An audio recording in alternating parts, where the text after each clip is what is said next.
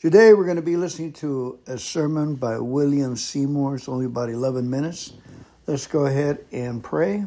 Heavenly Father, we thank you for the river of flowing water. We thank you for the Holy Spirit and for the eternal word of life that never changes, Lord, your word.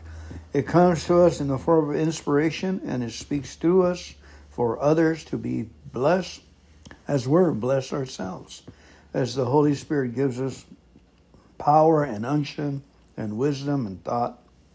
Thank you for your holy sanctification. Thank you for blessing us with your love and your care, Lord. So we just dedicate our time right now. Please sanctify our ears, our hearts, and our minds to listen with the Holy Spirit, what Jesus promised to us, Lord, and we receive it in Jesus' name. Amen. This was done in the late 1800s in Los Angeles. It was the sermon. It was copied down. The Azusa Street Revival. There are many hungry souls today that are empty. But let up. Okay, let me start it from the beginning. When I was a kid, we used to drive bikes throughout, up and down this area, and I can feel the presence of the Holy Spirit. I can feel God's greatness. You can feel it in the air, the sanctions, the love of the Holy Spirit. Here we go. In the 4th chapter of John, the words come, Jesus answered and said to her, "If you knew the gift of God and who it is that says to you, 'Give me a drink,' you would have asked of him, and he would have given you living water." Praise God for the living waters today that flow freely, for it comes from God to every hungry and thirsty heart. Jesus said, "He that believes on me, as the scripture has said, out of his innermost being will flow rivers of living waters." Then we're able to go in the mighty name of Jesus to the ends of the earth and water dry places, deserts, and solitary places until these parched, sad, lonely hearts are made to rejoice in the God of their salvation. We want the rivers today.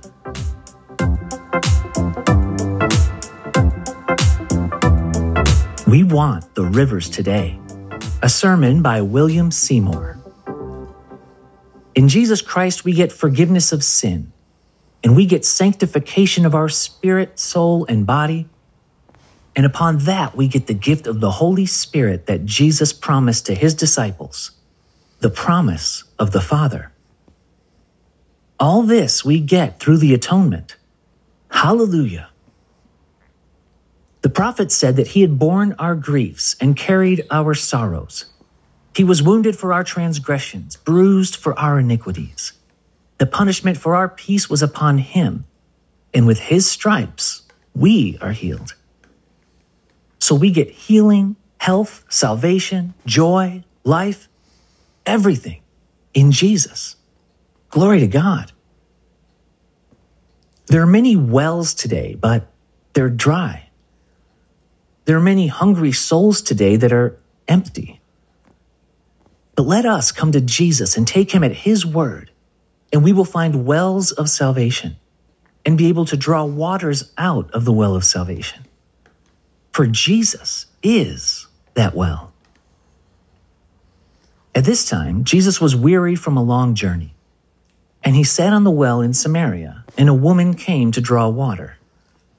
He asked her for a drink. She answered, "How is it that you, being a Jew, asks drink of me, a woman of Samaria?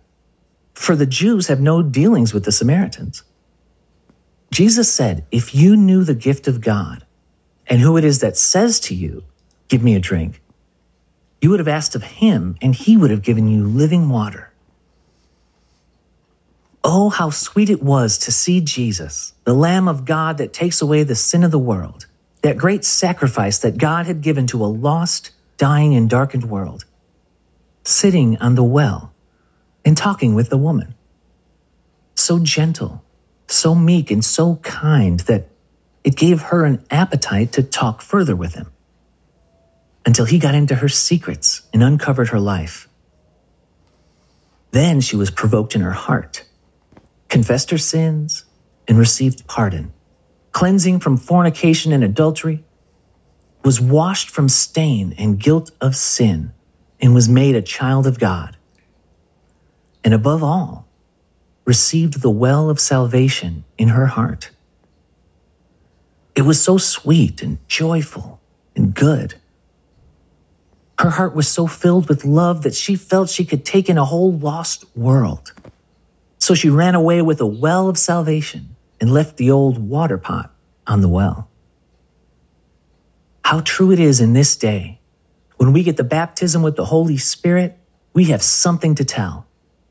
And it is that the blood of Jesus Christ cleanses from all sin. The baptism with the Holy Spirit gives us power to testify to a risen, resurrected Savior. Our affections are in Jesus Christ, the Lamb of God that takes away the sin of the world. How I worship him today.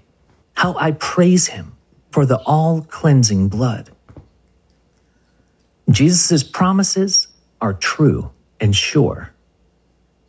The woman said to him, after he'd uncovered her secret, "Sir, I perceive that you are a prophet." Yes, he was a prophet. He was that great prophet that Moses said the Lord would raise up. And he is here today. Will you be taught by that prophet? Will you hear him? Let's accept him in all his fullness. He said, "He that believes on me, the works that I do, he will do also. And greater works than these will you do, because I go to my Father." These disciples to whom he was speaking had been saved, sanctified, anointed with the Holy Spirit. Their hearts had been opened to understand the scriptures, and yet Jesus said, "Wait in the city of Jerusalem until you're endued with power from on high." John truly baptized with water, but you will be baptized with the Holy Spirit not many days from now. La línea GMC 84 Premium y Capaz. Reciba 0.9% APR y 0 pago mensual por 90 días en los modelos Sierra. Today, the same commission comes to us. We find that they obeyed his commission and were all filled with the Holy Spirit on the day of Pentecost. And Peter, standing up, said, "This is that which was spoken by the prophet Joel." Dear loved ones, we preach the same sermon. This is that which was spoken by the prophet Joel. "And it will come to pass in the last days, says God, I will pour out my spirit upon all flesh, and your sons and your daughters will prophesy, and your young men will see visions, and your old men will dream dreams. And on my servants and on my handmaidens I will pour out in those days of my spirit, and they will prophesy." The promise is to you, and to your children, and to all that are afar off, even as many as the Lord our God will call. That means until now, and that it will last until Jesus comes. There are so many people today like the woman. They are controlled by the fathers. Our salvation is not in some father or human instruments. It's sad to see people so blinded, worshiping the creature more than the creator. Listen to what the woman said. "Our fathers worshipped on this mountain, and you say Jerusalem is the place where men ought to worship." So many today are worshiping in the mountains, big churches, stone and framed buildings. But Jesus teaches that salvation is not in these stone structures, not in the mountains, not in the hills, but in God. For God is a spirit.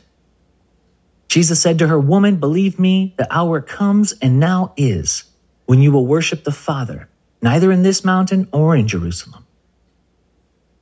So many people today are controlled by men. Their salvation reaches out no further than the boundary line of human creeds. But praise God for freedom in the Spirit. There are depths and heights and breadths that we can reach through the power of the blessed Spirit.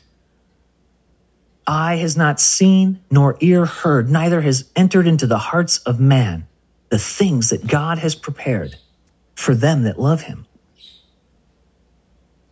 And people had no more light upon salvation than the Jews gave them. The Jews were God's chosen people to evangelize the world. He'd entrusted them to give all nations the true knowledge of God. But they went into traditions and doctrines of men and were blinded and in the dark. Jesus came as the light of the world, and he is that light.